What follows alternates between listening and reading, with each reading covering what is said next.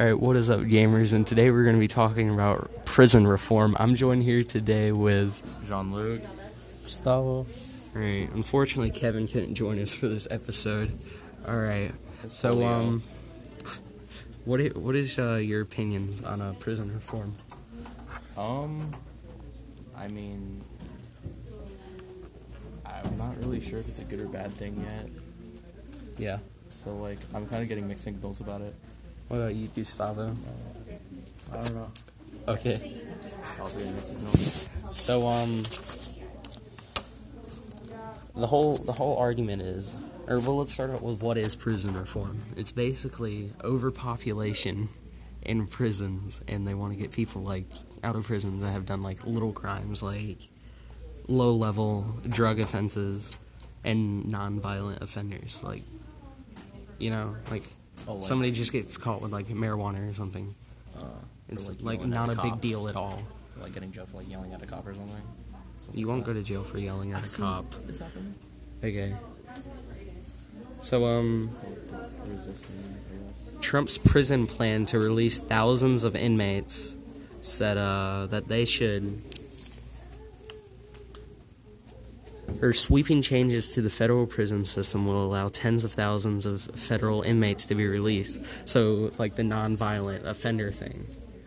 So, what do you want to add to the table, Gustavo? I agree with that. I think people should get another chance in life.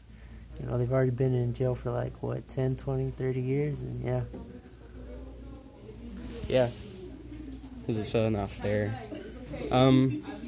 So, what does prison remind you of? Like a bad...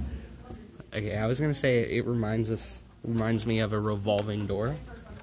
Like a cycle? Yeah, because statistically the people that come, leave prison go straight back to prison. Mm-hmm. That's like an argument against prison reform. Like, as soon as one person goes out, another one comes in. Yeah. That type of deal.